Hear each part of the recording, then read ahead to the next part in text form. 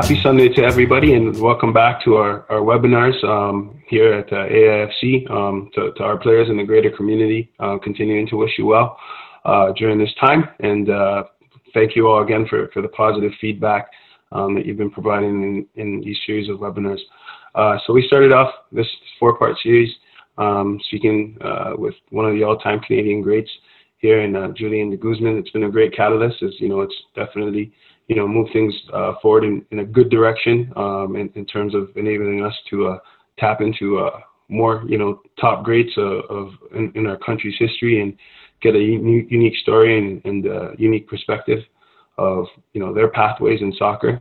I think Julian, without a doubt, has been very colorful and very detailed and very, very passionate and very real in giving us some feedback. And going into this last part, we definitely look forward to it. I look forward to it personally, as I definitely consider Jules a person that we need in the game. I think when we talk about us in soccer in general in the community, we're always saying that we need more people involved, of pedigree that have done it.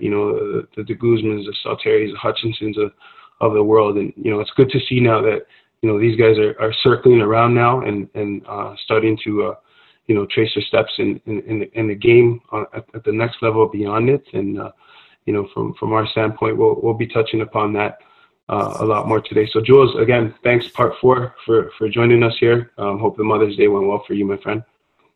Awesome times, guys. Thank you so much for having me for these 4 series, and it's been a pleasure. And yeah, Mother's Day has been very smooth this Sunday. Thank you.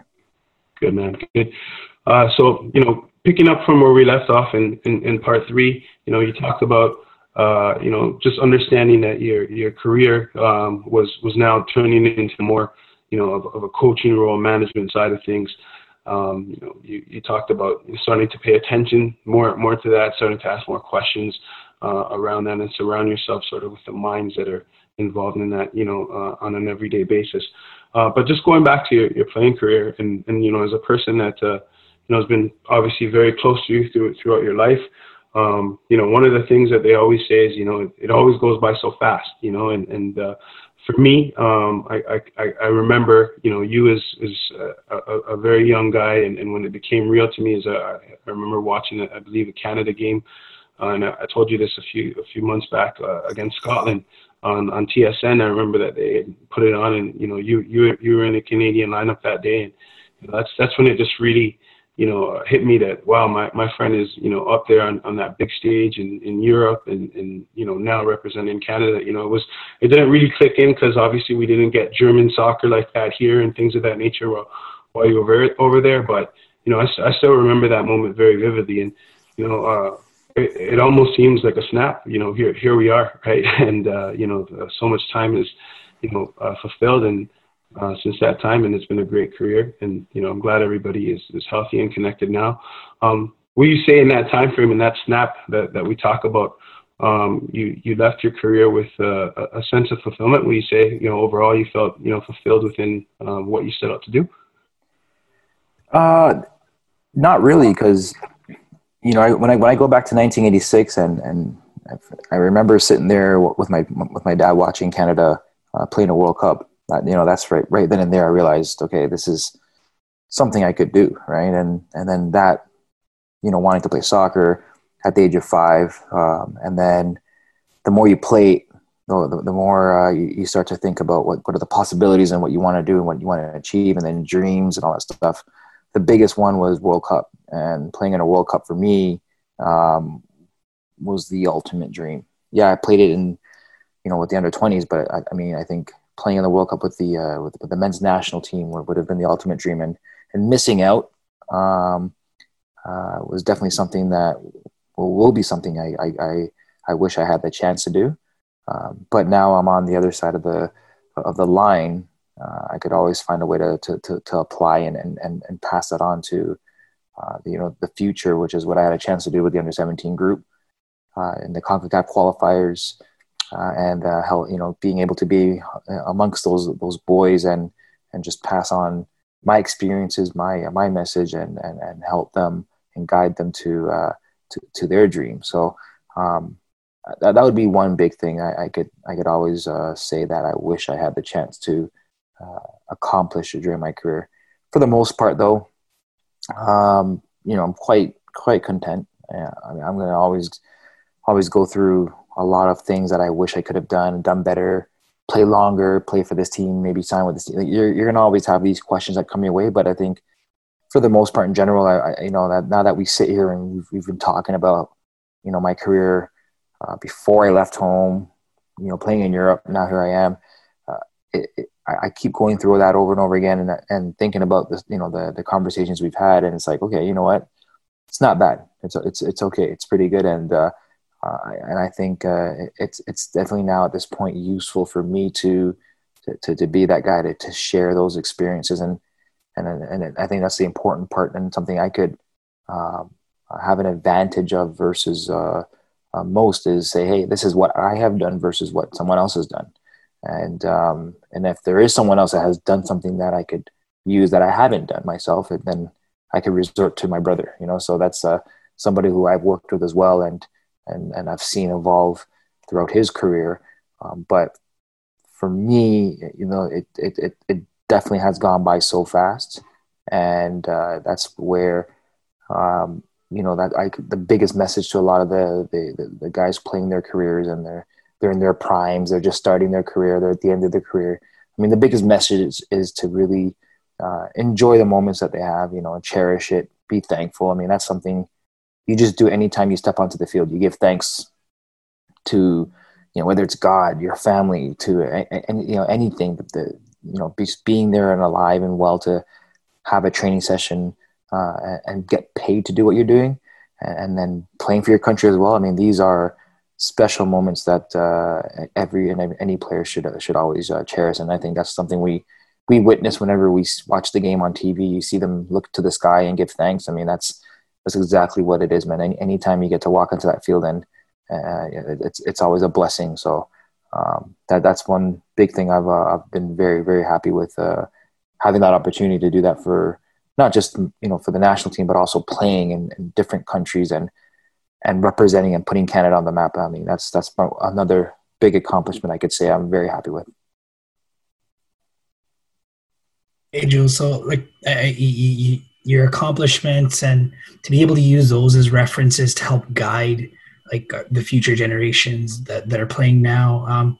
You then took your step towards post-soccer into management, and it seemed like you had a very progressive approach in your vision of what a professional soccer club in Canada should be like or run like. What was your ultimate vision for a top club in Canada, or how it should look and operate?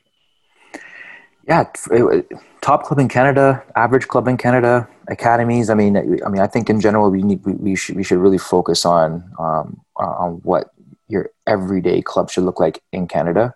And going back to when in 2015, making the decision of where my next step would be, and I had an offer to go back to Spain at Racing Santander. They were in second division. Pedro Benitez was the coach, my ex-teammate from Deportivo La Coruña. So, I mean, I was completely in love with Spain. I loved everything about Spain, from football to lifestyle. It was, again, the best moments I've had in my career, club-wise. And then, you have an offer from there. Then you have an opportunity to maybe go back to Germany, where I'm close to my kids, and kind of just have my playing career play out through there, and be close to family. But Canada became an opportunity, and it was funny because even before I had made a decision, I remember I needed to come train, and I didn't have a club at the time, but I needed to train to keep fit for these national team games, and I reached out to TFC to come, and it's like you're reaching out to TFC to train. They may not let you train, but then who else am I going to go train for? And then you look around, you look on the map, and then there's only maybe three teams that are professional just to train.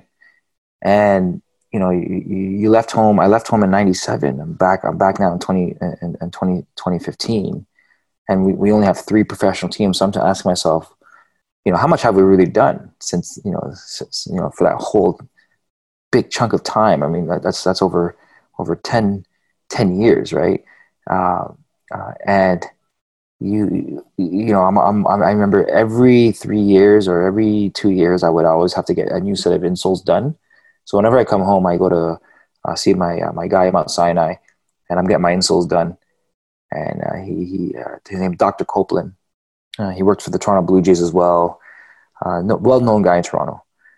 And he had asked me, he goes, what's your next step? And I was kind of explaining to him my situation. I was like, I got Spain here. I got Germany here I could go back to, but I would like to stay in North America if that's possible. And he goes to me, did you know there's a team I work for in Ottawa? And I had no clue.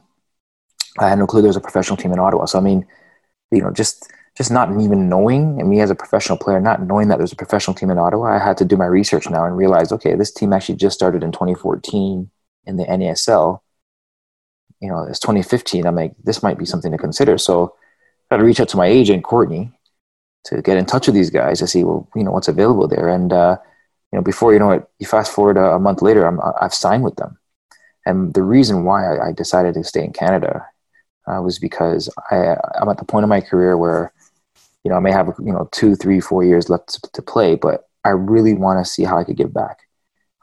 Going back to Spain, I'm not giving back anymore at that point. Going back to Germany, I'm not really giving back. I think the ultimate goal when you've retired and you've had this career, how do you give back now to a country that has meant so much to you? And I think that was my next step, is giving back, but also doing my research and seeing where are the areas that needed help. So I've already done the research, and I've played it for the TFCs from 2009 to 2012. And, I followed the Impact, I followed the Whitecaps. And the one thing that always annoyed, not just myself, but I think annoyed every Canadian, was you turn the TV on and you could watch all those 3 teams play in the MLS, and you can't even count a handful of Canadians who have started or played in those 3 games. So I think that's where it was a big disappointment. I mean, and I've noticed that playing in the national team, where you could still make the national team those times, even without a club, because they just desperately need players. So our Canadians weren't getting the chance for Canadian teams. I come to Ottawa, and I think that was the biggest thing for me to understand why was that happening. And I think when you look at being involved with an organization, a Canadian club, and I think it's no different than calling it a Spanish club. And you go to Spain, you're playing for a Spanish club, and guess what? At least half of the teams to be Spanish players. You're going to go to Germany, you're going to play for a German club, half the teams will be German players. Why can that be the same for Canada? And that was my biggest concern in how to fix that or help that situation. And there, I've played with so many Canadians who, I've probably met them once and played with them in the national team or trained with them, and you ask, why hasn't this guy made it? I think the biggest reason is because there's just not enough resources in their country for them to stay there, be developed, and have that opportunity to play pro, because there's only 3 professional teams at the time. Ottawa now being the 4th, and me playing for them, this really brought me back to where I was in 2009, TFC, fairly new team, and those were a lot of the similarities I saw when I was in Ottawa. And the good thing about going to Ottawa, I have already played in North America, so I understand the whole North American mentality, culture, playing on turf, jumping on planes. I think I've already been prepared. I was well prepared for that. So first season went well. We made it to the finals of the NASL championship, and I didn't get a chance to play that because I've already made commitments to the national team. And then going into year 2, I didn't play as much, due to injuries, but that still now prepared me to make the next step. And I could have signed in 2017. I could have got the operation done and everything, but I felt, where is my value best at right now?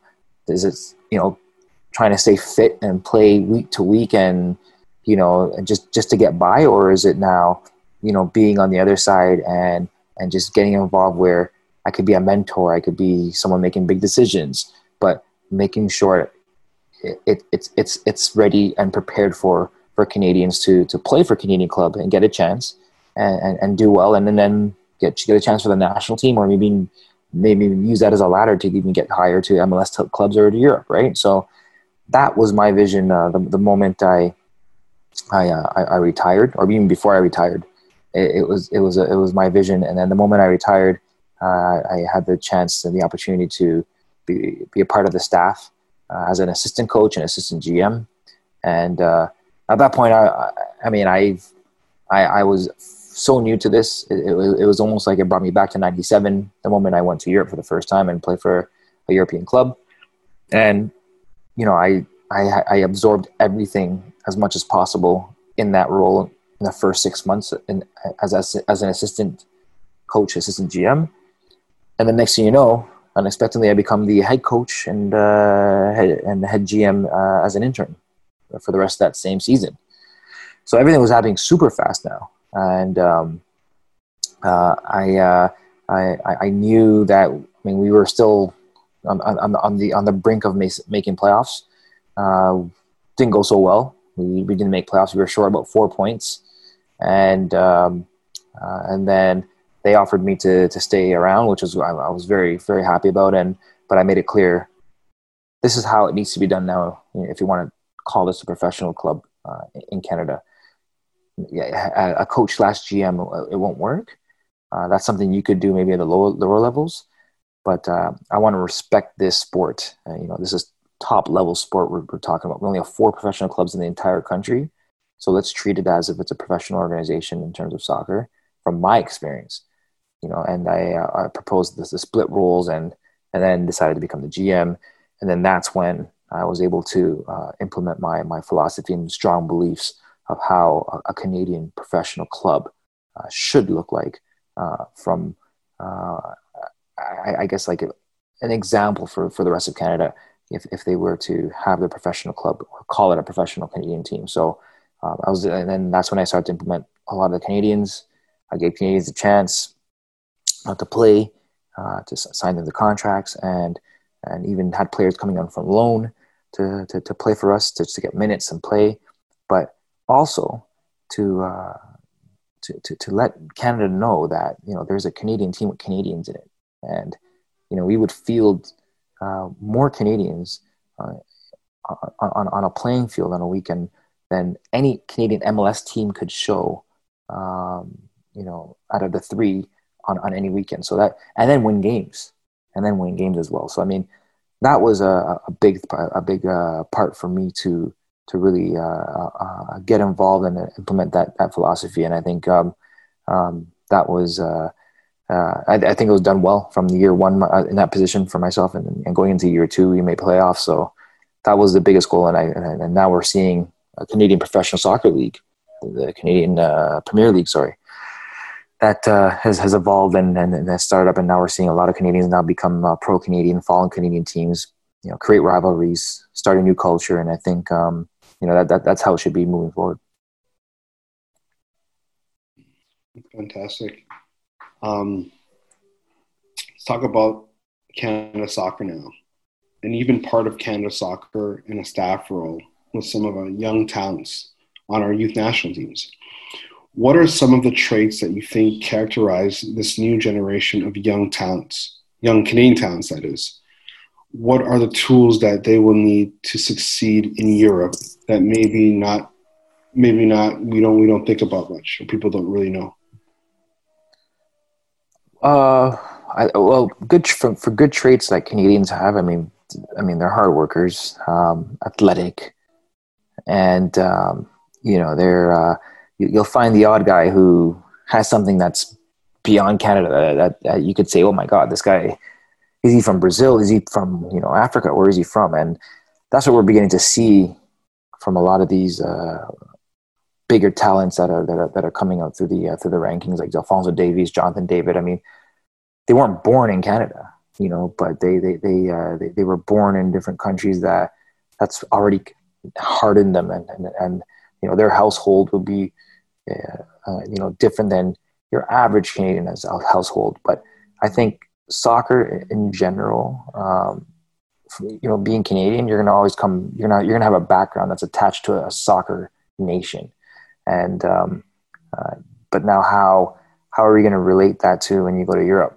You know, you could have Canadians who are Canadians but with African culture go to Europe, but they're just so Canadian that they're not African anymore. So how do you bring that back into them in their bloodstream, right? I think the one thing that Canadians will have always struggled with,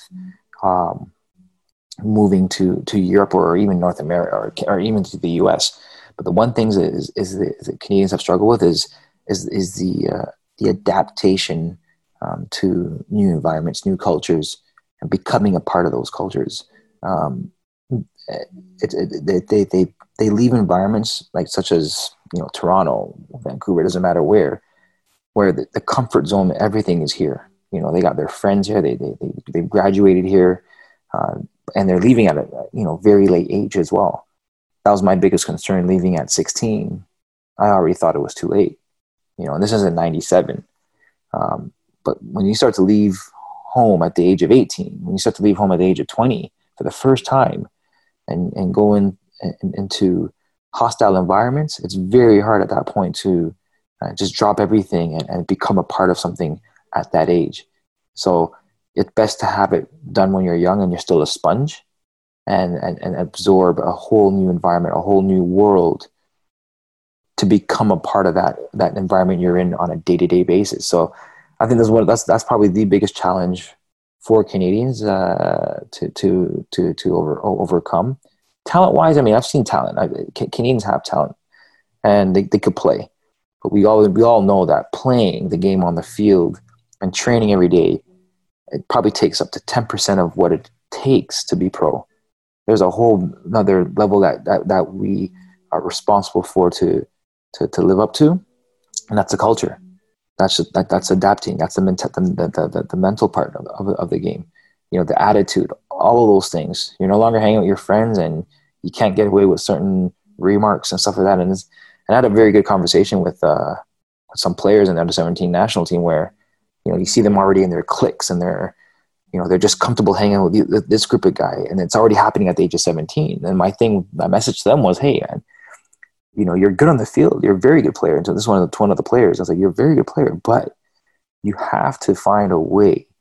And people are going to look up to you. They're going to say, yeah, this guy's going to have the solution because on the field he's great. And that was me before. But the problem is, and I had this problem too growing up, the problem is you're going to now come off the field and you're going to hang with that same group over and over again. And then there becomes a divide, right? But that person could be, because he's so good on the field, he could be the difference maker, not just on the field now, but off the field. You know, how do you connect not just one group from the East Coast, the other group from the West Coast, the other group from Montreal? Like, how do you connect all these guys together? And how do you mix and mingle with them? And how do you be that leader off the field? And that's such a hard thing to overcome when you so used to your surroundings, so used to your environment, because the moment it's dinner time, guess what? You're going to look for the table where all the Scarborough guys are from. You're going to look for the table where all the Brampton guys are from, because it's comfortable when you're playing on the national team. And I think that is the biggest challenge, you know, for a lot of these Canadians, where how do you come out of that comfort zone? You know, who are you able to do it yourself? And I got away with a lot. I got away with it a lot playing in the national team, where you're going to be roomed with the same guy that you grew up with and have the same conversations, but you got to find a way to maybe mix and mingle with guys that you've never hung with, or guys from the different parts of the country. And those are that's where it starts, you know, moments like that. That's where it starts. And that was my message to a lot of the young guys in the under-17 team. If you want to make it in Europe, man, you know, you got to be willing to mix and mingle with guys that you've never hung with before and speak their language and eat their food and appreciate it and actually like it, you know. So those are the biggest challenges I've seen and witnessed, from not just for myself, but also a lot of, you know, really good Canadian players who could have very good careers.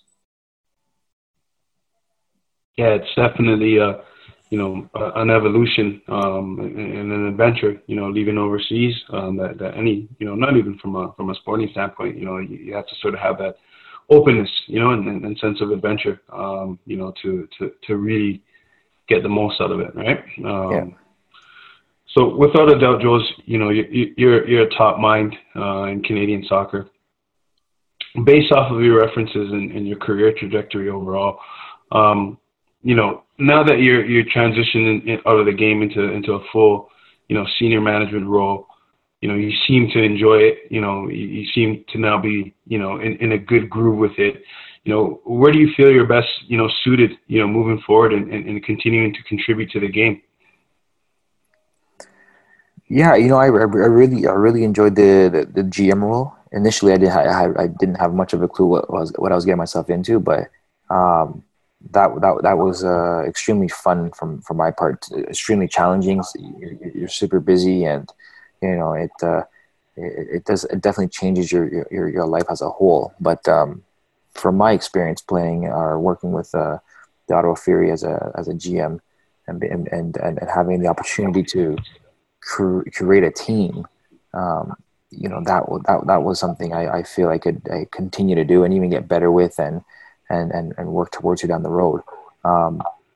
My experiences working in different clubs overseas, in the MLS and the national team as well, just having the relationships that you've built, throughout your whole career, where you've met so many players, and it's just one of those things now after 15 years of playing professionally overseas in Europe, and then playing in North America as well. On top of that, it just becomes a part of your blood. When I'm creating a team and I'm thinking about, okay, what type of players do I need?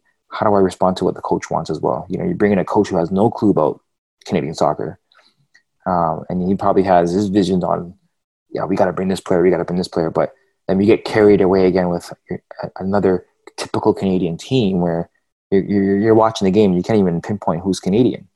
So my message to him was, I'm going to help you out, but this is a Canadian team. I need Canadian players. Give me the profile you want. I'll find you a player. And just from my experience playing for the national team in so many years, he may want a guy that he's used to from the US or from Germany, but I say, hey, you know what? I have a similar player, and I know a player that's just like that, but he's Canadian, and that was something special for me to do and really put together from ground zero and end up. So I really enjoyed that. It was again for me fun, but at the same time stressful. But I think that's because it's how much I love the game and how much I want this to work for Canadians, and I value the ones who are passionate Canadians who want to become pro, who want to fight for their country, fight for their club, and those are the guys you want to pinpoint and find, and it's hard. It's hard work where you just signed them. Now you gotta keep them positive and motivated, and that's just not one player, but that's 25, maybe 30, across the board from players. And then there's another group of people that you got to manage and keep happy and well, and that's your staff, and making sure that they're doing the right job and they're presenting themselves professionally, and they're going to have questions, and you're the guy that's going to have all the answers, right? So it was again, I miss it, to be honest, and I miss getting the phone calls from agents, from teams, from scouting, watching video, and all that stuff, and that's something I really enjoyed, and I'm slowly preparing myself to get back into that mix. Right now, time off is big for me. From playing, jumping right into to management, and not having time off. It's the first time since 96 I had time off, and even when I tried to take time off during my career, I was still playing for the national team, so I had to keep fit. And I remember I put myself in a hotel for 2 months in Cologne just to train, not sign with the team, but just to train to keep fit and ready to play for the national team. But it's the first time ever I've had time off, so I'm letting this settle in and I'm enjoying it. But I definitely I'm slowly getting that itch to want to come back as a GM. To cycle out, I think that guys like you, there's no time off from the game. Even if you're saying you have time off, I don't think there's probably a day that goes by. Safe to say that the game's not on your mind. How you want to approach it. And your vision is not on your mind. I think that's pretty safe to say, and it's we look forward to seeing your next steps in the game. I think it's critical for us as a nation that players like you remain in the game at that next level. We, humbly speaking, we're just not there in terms of the people that administer our game. Just having that grasp of just what it is to have football in your veins. And I don't speak of that from an arrogant standpoint. I think it's almost a 2+2 thing. You have top elite football players. They need to be involved in the administration of things, just like it's been on the field. They'll figure it out. So my last question before I forward it off to Ains is you said you came back to Ottawa and there was only 3 clubs, and what has really happened in my time off, right? And I think you're a guy that has always had his finger on the pulse of Canadian soccer, because you're passionate about it. You believe in Canadian soccer. From your standpoint, in your humble opinion, what are some of the things that you think we can do better at this point, from all your experiences and references, and what are some of the things that you think have drastically changed for the better in that snapshot that you've been gone and come back? I mean, it's hard. I'm beginning to see a lot of the political side of the game, and try to understand why things the way they are. And you get stuck in a hard place where, you just want them to play. You want them to have the ball and just play. But at the same time, there's another side of it where it's the business side that needs to make sense, right? And I think to grow this game, I find because of the success of, I think TFC. Let's use TFC as an example. Because of the success of TFC winning the MLS Cup, I feel from then, ever since that happened, it seems like now everyone's in a rush mode to kind of follow that image, and let's create champions tomorrow, right? Let's not forget TFC have been around for over a decade before they won the MLS Cup, and I think people don't realize, and then this goes for many things, whether it's an academy that's starting from nothing to something, and they want to go in the rush mode to not just win something now, but also let's get a return on the financials, right? And people are going to have to make sacrifices, I think, and if they want to start something from nothing to something that lasts forever. And I think it's hard to find those individuals who, there's, I'm sure there's quite a few of them, but it's hard to find a large amount of them who believe in the sport before they believe on the business side. It's very hard. And I think the state we're in now is we see how academies are, and it's a great business. It makes money and people pay into it. And then I think you're going to find some academies now who enjoy doing that more than the playing side, and that versus let's just focus on players. Let's grow these players, and then because we trust in ourselves that we are good qualified coaches to train these kids, we will get the return 5, 6, 7 years from now, right? But 5, 6, 7 months to get a return because parents have signed, they've paid their fees. I think this is the problem that we're running into for a lot of the academies, where it's just a money-making, pay-to-play program, and we've lost focus now on developing the kids. Who are we bringing in on board to make sure these kids are getting the right training, the right preparation for whatever next step it is they take, and are we putting them first versus putting the parents and their paychecks first, right? So I think some if I had it my way, there's many more businessmen who have more wealth than I do, but if they had the passion and understanding of what I think how it should run, you know, kids, you're going to find the best kids that you believe that you could train and develop. And out of each age group that you're training, I mean, you're going to probably focus on 2 kids most that could be the difference makers, right? And that's where you could kind of see the long-term return down the road if these kids sign a professional contract, you know. But it's up to you now to create that environment from, you know, the U13s, the U15s, the U17s and onwards, but make sure that those environments are professional enough for these kids to grow in.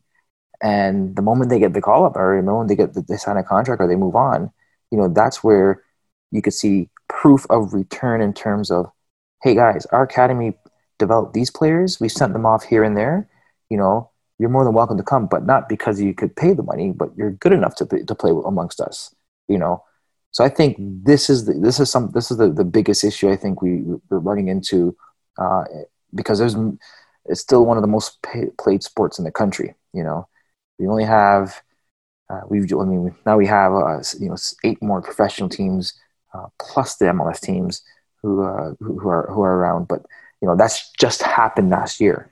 This should have happened many years ago, obviously, but I think the academies have become such a good business, you know, just to keep pockets happy and people happy.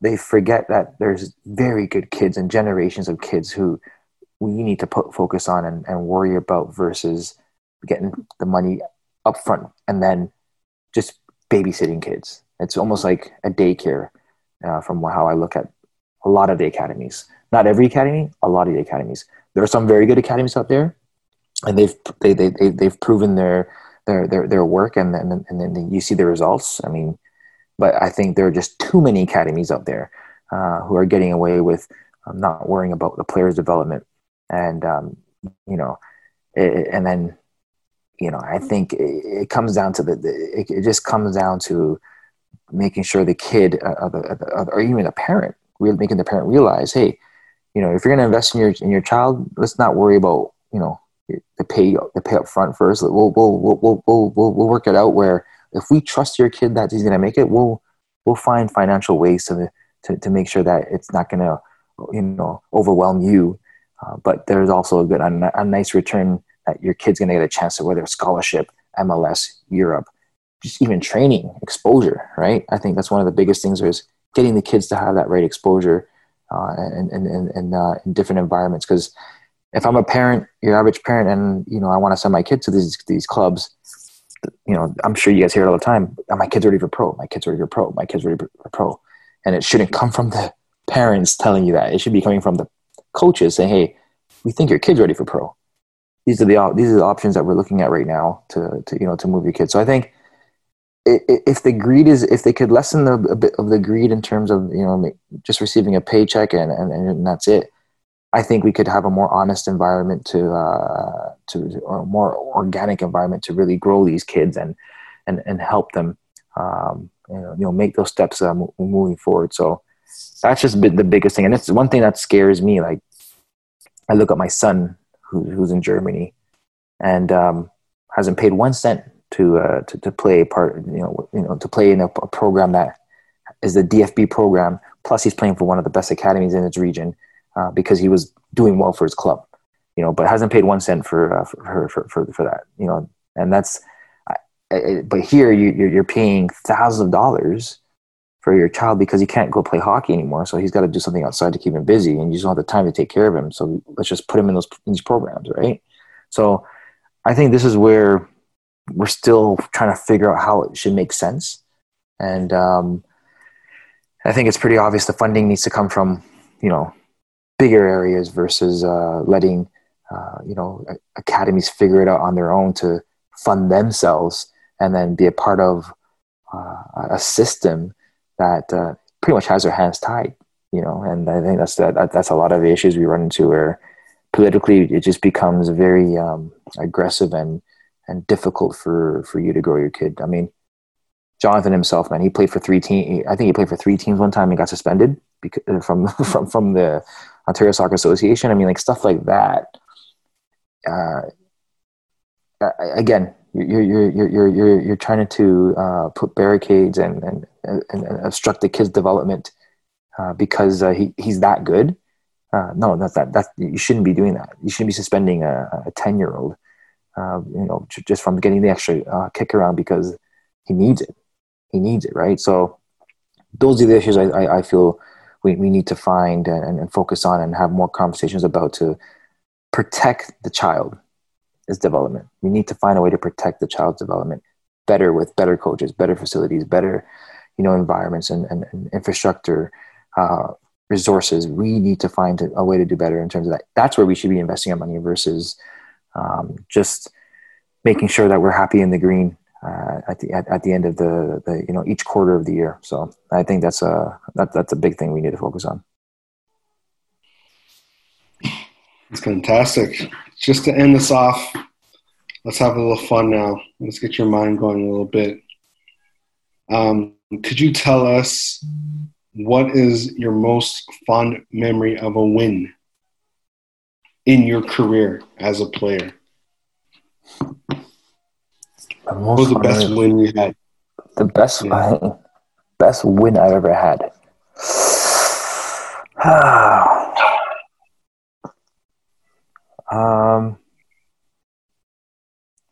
I think it comes down to that game against Real Madrid. I mean,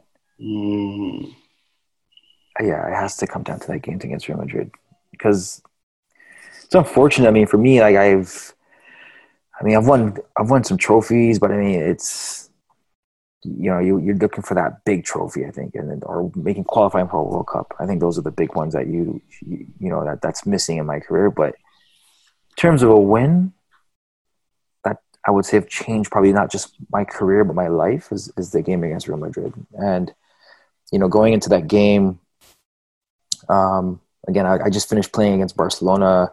Starting that game, I just started, and I knew this coach wasn't a big fan of me, so I had to prove to him. And I did it against Barcelona, and I did it, and I got the call up to start against Real Madrid. And I'm like, well, man, these are the Galacticos, man. Like, this is Zidane, Raúl, Beckham, Roberto Carlos, Casillas, Sergio Ramos just signed with them, I believe. You're looking at this team, and it's like, okay, we took care of Barcelona. We actually tied them in a very exciting game at home, 3-3. But now we got Real Madrid, and I remember sitting in the car with Jorge Andrade after our last training session before the game at home, and I was driving back with him to the hotel because we would go to the hotel and stay overnight at the hotel. And he could tell I'm nervous now because I'm just quiet in the car and I'm not saying anything. And he's telling me to relax, man. Hey, relax. He goes, one of the best things in these games that you're going to enjoy is that you're playing against a team that plays, which means you get to play. They're going to pass the ball and knock it around. You're going to get to do the same thing. I was like, yeah. He goes, I'm like, I never thought of that. He goes, yeah, that's what's going to happen in these games. It's normal. These games are the same thing over and over again. He goes, it's easier to play against games like Real Madrid and Barcelona than it is to play against teams like Zaragoza or Espanyol. He goes, these are the easier games. They're hard, but you know what to expect. And all it is just like another guy wearing a jersey with a name and a number. That's it. He goes, so I mean, it was cool to hear that from someone, and I'm still nervous, man. I mean, like you get to the hotel, you're eating, and all you're doing is thinking, and it's. I mean, this is every game. You're going to be thinking what to do next. Don't make a mistake. I can't make sure, get caught in these areas. What did the coach say? You're just thinking of all these things. And, you just don't want to mess up because you don't want to embarrass yourself in front of the whole world because everyone's watching this game. And two, you don't want to lose your spot. But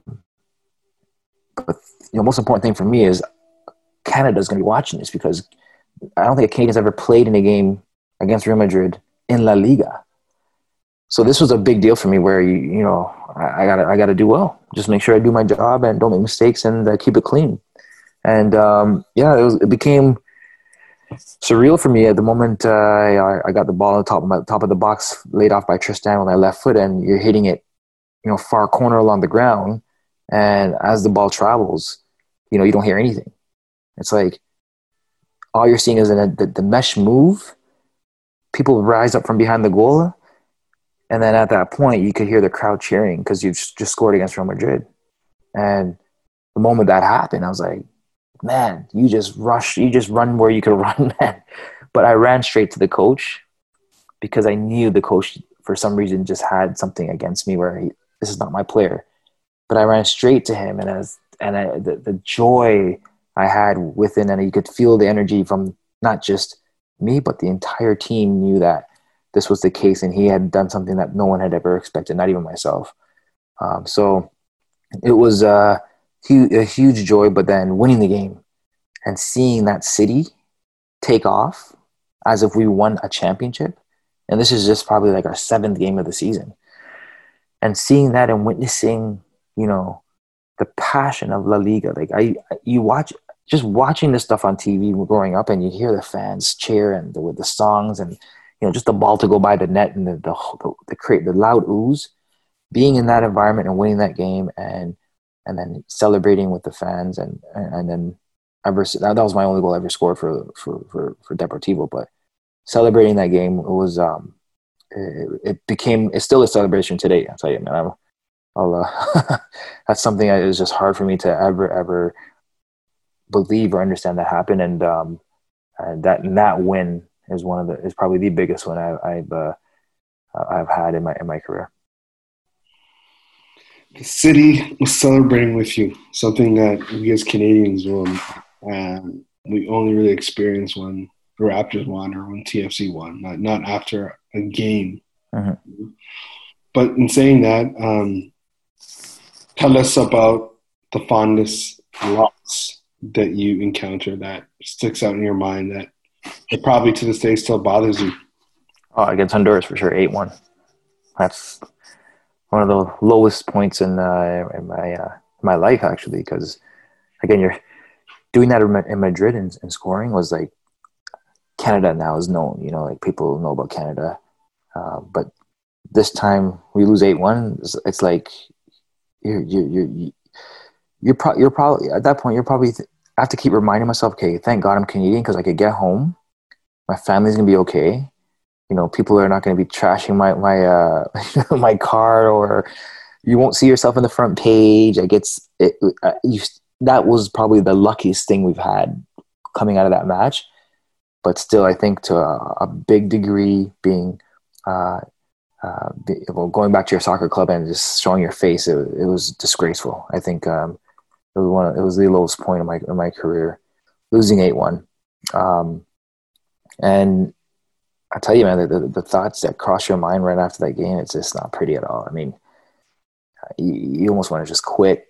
You just want to throw it in. It's like it hits you so hard where I must have lost sleep for at least a good month where I just did not sleep well.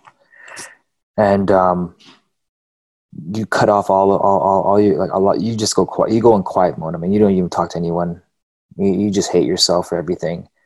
And any mistake you make after that game, it's like it's just your mood and your everything is just at a low. So that 8-1 loss was the biggest disappointment, biggest embarrassment, and I wish nobody to ever go through anything like that in their careers in that type of loss. I mean, that was that, and then the other loss would be 6-1 with TFC at home.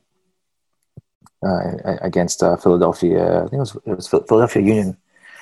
We lost 6-1 at home, and that was another biggest one of my biggest disappointments or horrible moments in terms of my career. So, but the 8-1 against Honduras for World Cup qualifier, that was the worst ever. Okay, tell us about who was supposed to be fun, man. It's fun, man. Reminiscing is always fun. Tell us about who was the top player you played with in your career. Top player I played with in my career?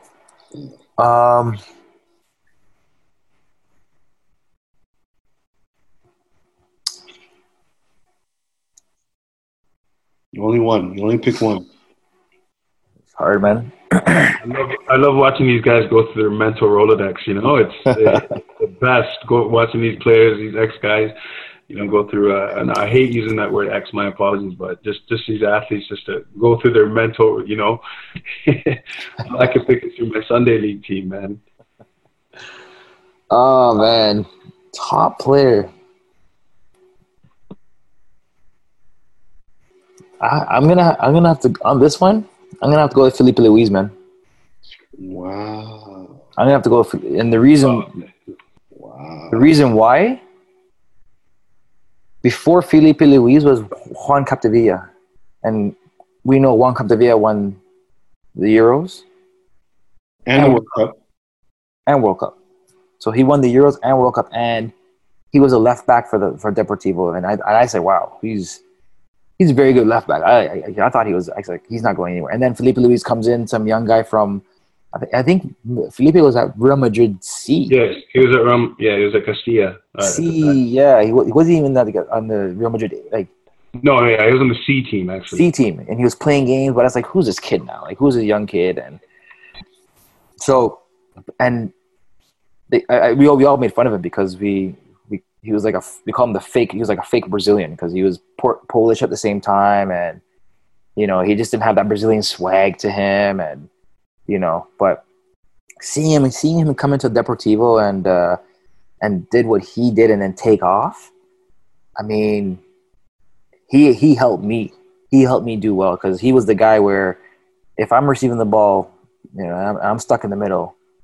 I have nowhere else to go. I have to find him.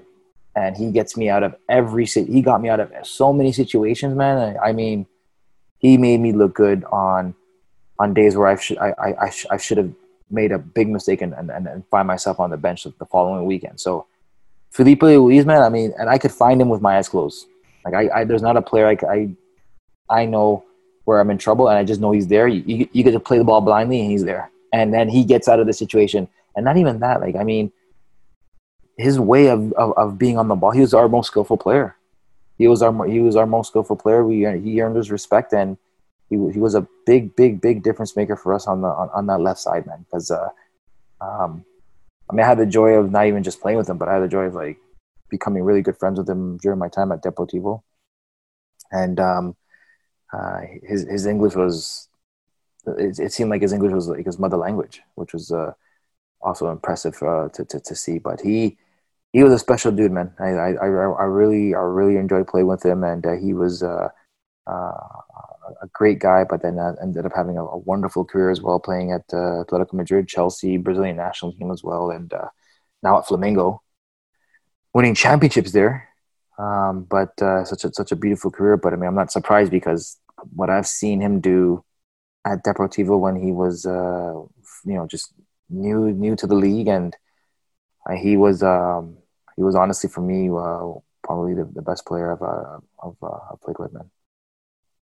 But again, I can name you another 10 guys back of my hand, similar scenarios. But Felipe, how he came into the game, I don't think anyone at that time expected him to see him where he's at today. That's for sure. Last question. Who was the greatest leader you played with in your career?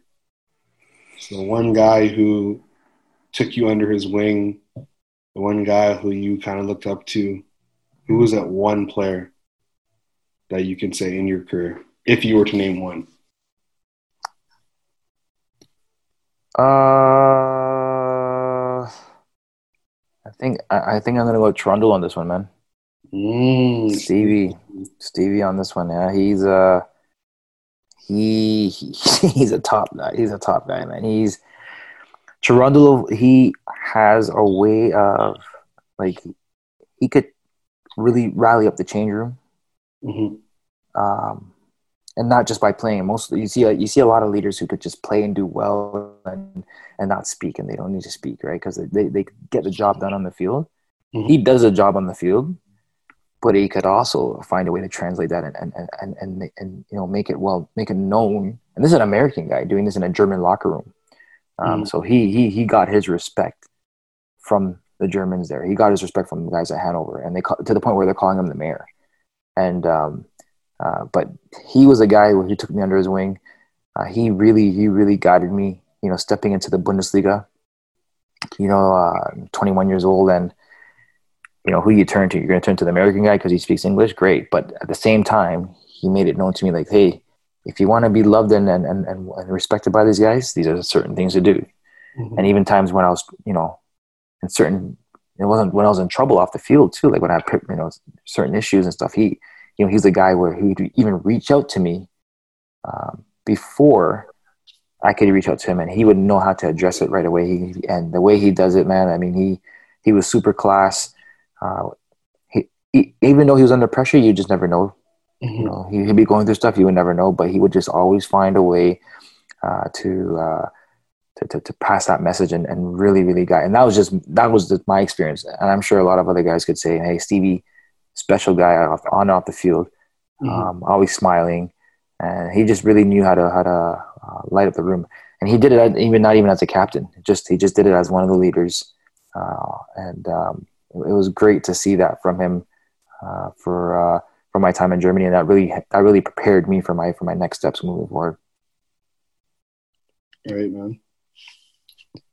Julian Guzman, thank you so much, you know, for joining us. This has been, you know, an incredible unlocking, I would say, you know, as we go along through these webinars and speak to, you know, different athletes. You know, we've had the chance to speak to, you know, some Canadian soccer royalty, and you know, the theme that sticks out is, you know, these seem to give you guys the opportunity to speak, but not necessarily, you know, be switched on in terms of sometimes you're in your club mode, or, you know, you have to, you know, worry about maybe not touching on the story and things of that nature. So we appreciate you being, you know, as open and candid with us. I think, you know, any player really that is trying to make it somewhere, you need to be rooted. You know, you need to know where you come from. You need to know where you stand in terms of, you know, where you're going. And it's been an incredible opportunity to catch up, you know, as a person that knows you and Ainsley as well pretty intimately. I think it's also given us an opportunity to learn new things as well. And we wish you much success in your next steps here in Canadian soccer. As I said, absolutely critical for you to be a part of it and lead us moving forward. Thank you, guys. No, you guys have been awesome.